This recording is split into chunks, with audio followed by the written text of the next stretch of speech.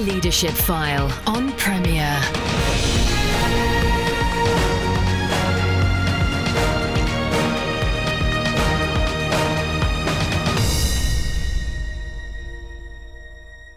Welcome to Leadership File, the show that aims to help change the way you lead. I'm Andy Peck. Most churches would include discipleship somewhere in their mission or purpose statements. Some churches are good at helping people come to faith, some at helping them mature, and others at helping those who are mature followers to become disciple makers themselves. But very few churches have a system that helps take people through each of these stages. Well, to talk about the challenge of this, I'm joined this week by the Revd Richard Wilson, the vicar of St Michael's and All Angels in Twerton in Bath. So welcome, Rich, to the Leadership File. Thank you. Thank you. Good to have you along with us. And you've said yourself you don't feel like you're an expert on this, but at least you're having a stab as a church at helping people become discipleship. So look, tell me, was discipleship part of the DNA of the church when you arrived? Well, it would have been one of those words that people would have known and understood and had some some concept of, certainly. But it was definitely something that came with me 11 years ago when I arrived. When I was a curate, I was trying to work out, as you do when you're a curate, trying to work out, how does this thing hold together? What are the most important things? And I kind of settled on my 4 things that I thought, having looked around at churches across the country where things were good, what were the distinctives? And I kind of based my theory on the idea that every church that was good was committed to worship, being a community, had discipleship at its heart, and was on mission in a very strong way. So those were my 4 things, and I came with a logo that kind of summarized those things. So they had different arrows in different directions that kind of emphasized that. And I would work through those on a kind of consistent, kind of routine way. So discipleship came with me in the logo and then a kind of repeated fashion. But I guess my journey has been that there was a bit of a trajectory in that logo. So I started with a kind of church-oriented idea of what it was all about. So worshipping community of disciples that went on mission. And I guess what's happened over the last few years is that my sense of understanding or putting all that together is that it goes the other way around. We're a group of people who are on mission to make disciples who will become a community who worship Jesus. So the trajectories, the words are the same, but the trajectories got a different emphasis or a slightly different emphasis. Yeah. I understand. No, very much so. Yeah, you're vicar of St Michael's and All Angels. Is that one church, 2 churches? How does it work? Yeah, so that's one church on the edge of Bath, beautiful Bath. We live in Twerton, which is an estate on the edge. It's the poorest area of the city. It's one of the poorest areas in the region. High levels of unemployment, child poverty, those kind of things. The kind of markers, the normal markers of poverty that most cities kind of have their area. Well, Twerton's that context. So that makes it a different place to do the whole church thing and worship thing. So yeah, that's the kind of area. Our church is a small-ish 70 adults on a Sunday morning plus 20 plus children, gently charismatic, evangelical, socially minded. I mean, partly because of the context, you can't avoid being socially minded, but also because it's been in the DNA of the church for years and years. Kind of open, very inclusive, very very relaxed, very informal Anglican church, and kind of lively in its character. I guess you describe it. Yeah. Great. And I saw the link in your website to the Bath Deanery, which includes the plan: everyone a disciple, everyone a disciple maker, every church a discipleship community, everywhere a discipleship invitation. So obviously that sounds very good deanery wide. So the other churches are at least focusing on this issue. Yeah, and that's been an evolving thing, which has been really exciting. I was assistant rural dean with Martin Lloyd Williams, who's now Archdeacon in Brighton, and then now I've become rural dean in Bath. And Bath is a good deanery. It's a kind of, you can see it across the city. It makes sense. We're connected. We understand the city together. It feels like it's bigger than any one parish. None of us own the city. It all belongs to all of us. So there's a sense of joint working and sharing across the city. It's got a good heritage of churches, lively churches, a whole mix of different, not just the Anglicans, but a whole range of other denominations, all kind of energized and committed.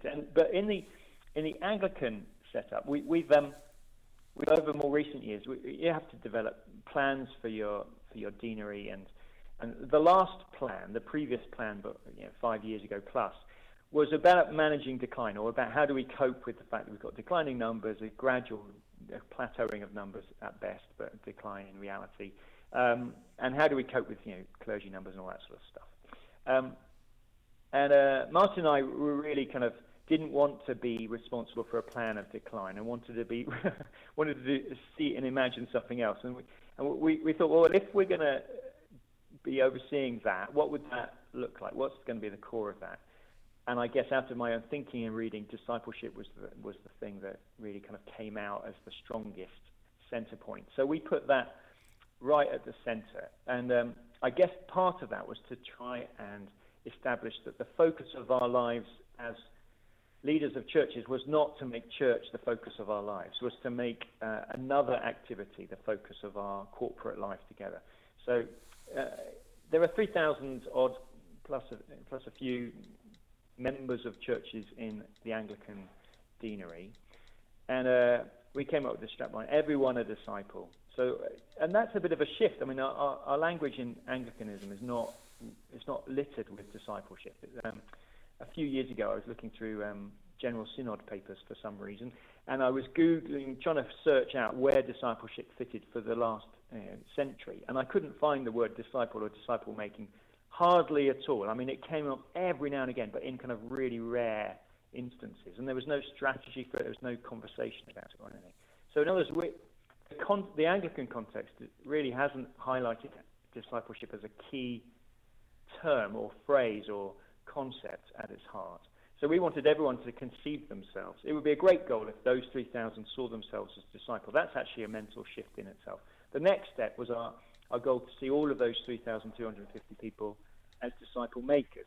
Now that's another shift altogether, but would be fantastic if it happened. And then we had some other things which we tagged on: every church a discipleship community. Again, that's just trying to say, how can we not think of ourselves as a worshiping community or a community hub in the centre of kind of parish centre in the centre of an area, but to see ourselves as a disciple, actively putting discipleship at the centre of our identities. And then the last one, everywhere a discipleship invitation. The idea that this isn't about Sundays, this is about the whole of life. This is about people on mission all the time in their workplaces, in their neighbourhoods, all that sort of stuff. And so, but what's the exciting thing about this is that as we've done that over the last 4 or 5 years, there's been real momentum, real energy, real unity, that this has been the thing that has joined us together. If you get Anglicans and try to unite them around theology, it's hard. If you get them to unite around worship, that's hard. But we've all kind of gathered around Jesus' mandate to go and make disciples, and somehow that kind of has really helped us in our relationships and in our differences to kind of work together on the same thing. So it's been brilliant. It's been really good. No, it's great to hear, Rich. I mean, I've been to your website, and for me, any church quoting Dallas Willard on their website is a wise church. Okay, so I mean, Dallas has been on the show a few times and been influential in my thinking through discipleship. You've clearly done some reading. I mean, it may be Dallas, it may be someone else. So who are the kind of folk that have helped you? I mean, Dallas, yeah, totally. Dallas was. I talking to him like Dallas, like I'm on first name terms with him. But I've read as much of him as I can. I started off with Divine Conspiracy and then worked backwards and forwards. I did the same. Yeah, interesting. Okay. Yeah, and I guess for him, his thing about becoming an apprentice of Jesus, having a curriculum for Christ-likeness, wanting to, the whole of life being the place where God's kingdom can come in. Part of that was a kind of re-evaluating of what the gospel was. Yes. And so Dallas is saying about the gospel about Jesus being different from the gospel that Jesus had himself, or the gospel that Jesus declared. So that was one of the early shifts that I really, I remember Todd Hunter speaking at New Wine about that, and that was a fantastic kind of eye-opening moment. I'd read lots of Tom Wright stuff, Yes. And that just drew all the Tom Wright stuff that I'd read into a kind of, I'm beginning to make sense of it or be able to work out how to apply it. So the Kingdom of God gospel became really significant. The domain of God's will being in the center of that, and then working out how do I let my kingdom, the one I've got control over, express and exhibit the domain that the rule of God by submitting to the King. How do I let His kingdom be expressed in my life? So that was an early shift, and then Scott McKnight would probably be one of my influences, really significant. I guess he's a development, he's a colleague of Tom Wright, but his work on the kingdom, but also his connection to the church. So a couple of books, King Jesus Gospel was really good, and then Kingdom Conspiracy recently. Again, just helped me kind of navigate that. I mean, there's been a whole load of Anglican stuff, like Mission Shaped Church that has come through, and the mission agenda is really big. But I guess what's been happening for me recently is that the missional stuff, if that's a word you understand, where we talk about missional church and all that sort of stuff.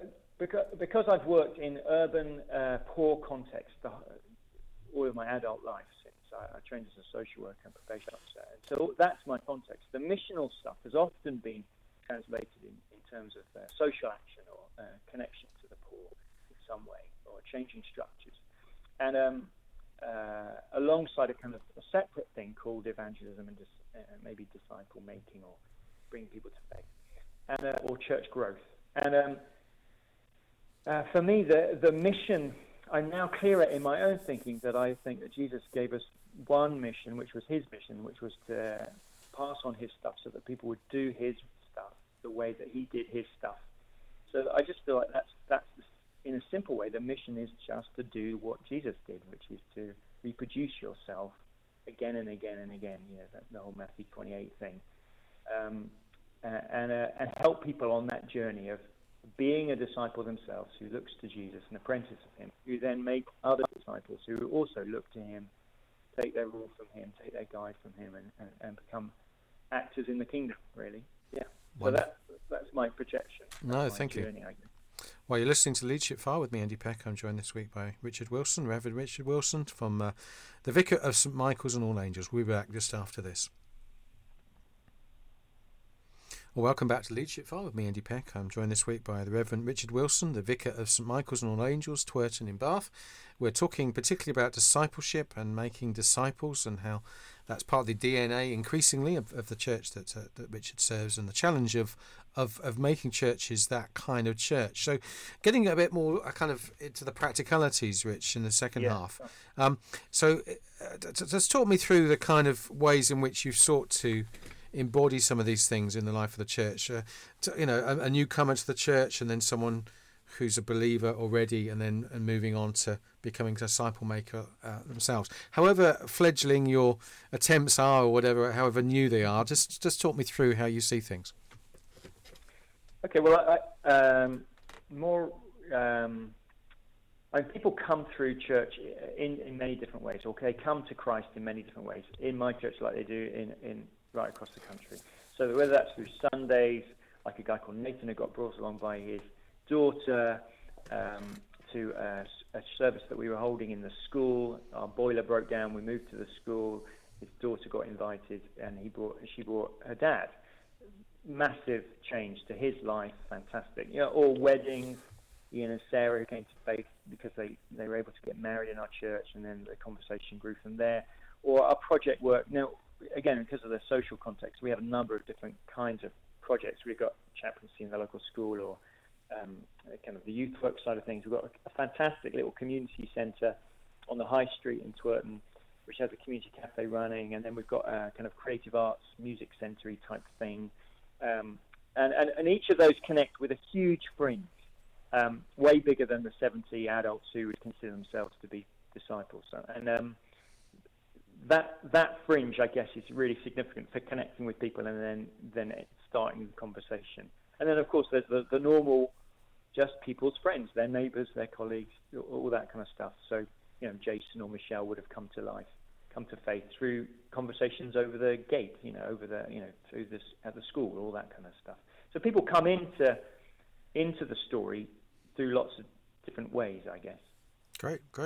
And if you're taking someone, they've come to faith in Jesus in whatever the mechanism is, have you got particular things that you would try and make sure all of them do, or is it individual, tailor-made, kind of maturing depending on the situation? What's your kind of approach?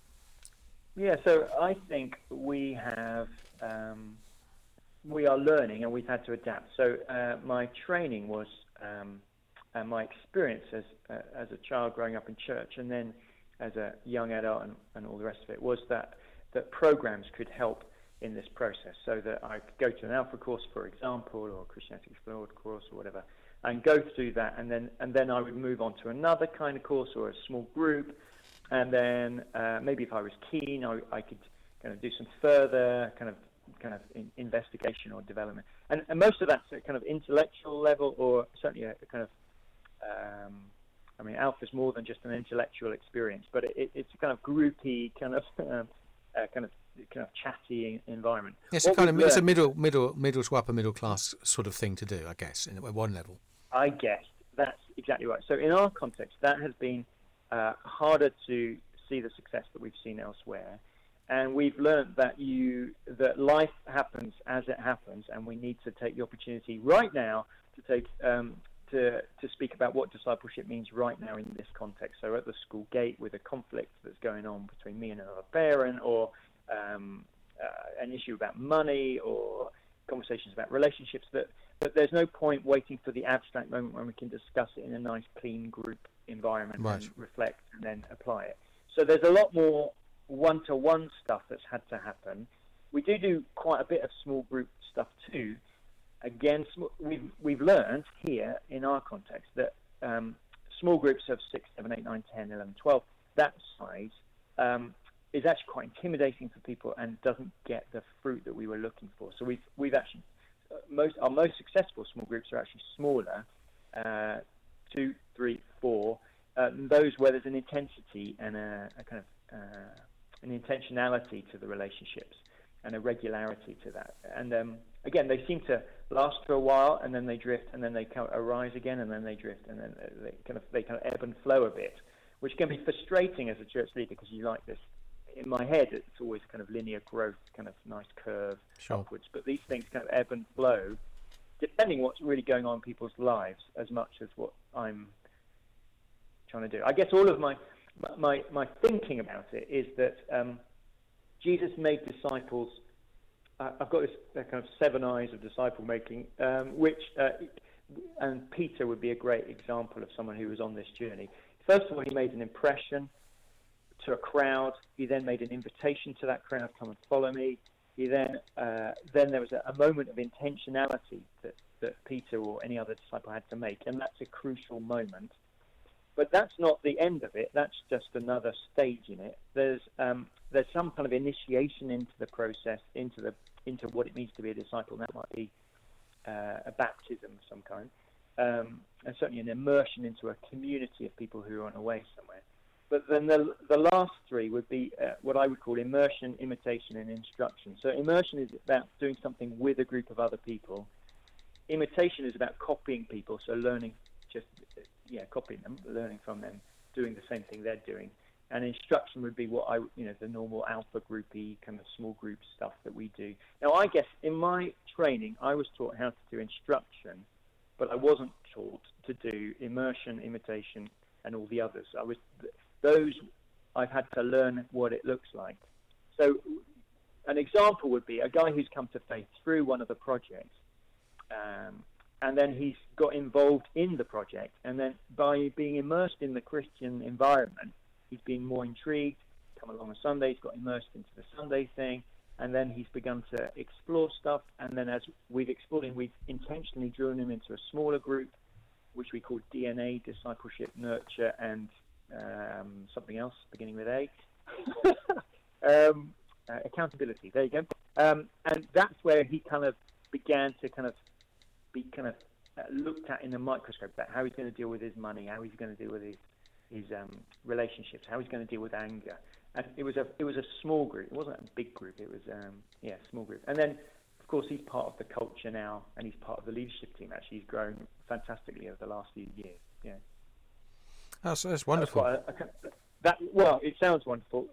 It's a bit more messy on the ground. No, sure. Well, you have the structure for your Grove booklet when you come to write it, Richard. So your seven eyes.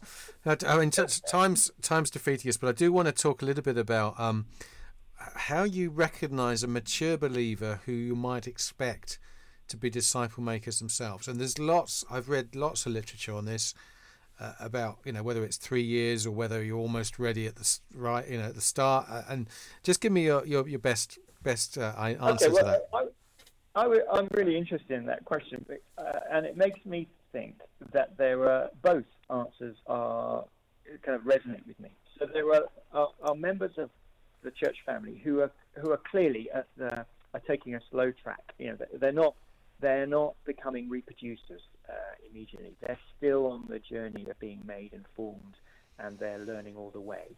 And sometimes they were even kind of like taking a few steps backwards as well. So there's that group. There are others who have so got it and so want to share it and so want to exhibit it, and they're magnets to their non-Christian friends. So last year we had a church weekend away, that kind of stuff, and one of our really new Christians invited 3 other TAs from the local school to come along in our church weekend away to Lee Abbey. Now, no one else would have invited the TAs from our local school to come with us to our church weekend away. We would have thought that was crazy thinking, and they'll never come. But because she's such an enthusiast for God and just such a warm, she's got it. They wanted to come with her. Now that was a surprising step forward. Now they have only come to that weekend away. They haven't come to any other service since then, although we see them incredibly regularly. But so she's a natural disciple maker in one sense. She's just someone who wants to communicate it, whereas others are much slower. Now, do I have a strategy for that? No, other than trying to create a culture of invitation much more intentionally in our thinking as a church. And I guess we're at the early. I think we're a church that thinks of ourselves as a welcoming church, but I wouldn't describe ourselves as a particularly inviting church. In other words, I don't think we're naturally an inviting church. I think we're a bit reticent, a bit nervous, a bit anxious. We make the decision for people that they probably don't want to come anyway, so we don't even ask them. So I think we're moving into a period. Well, I'm increasingly hoping we're going to move into a period where there's a culture of invitation for everything, not just into church activities, but into our lives. Come and join us as we go and do this change a garden, or come and join us as we go, do our social stuff, or come and be part of us as a family. So. No, that's great. Time's almost defeated us, Rich. But I'm just, there'll be some listeners thinking, this is kind of scratching where I'm itching. At least I wasn't itching there, and I am now. I know that we're not, as a church, being as disciple focused or disciple making focused. So just in closing, one idea that you might want to suggest they think through, or respond. One response to that. Totally is the main thing. I don't know if you hear the apocryphal story of the London Underground, who or was the Overground? It was the buses were driving past people at the bus stop, and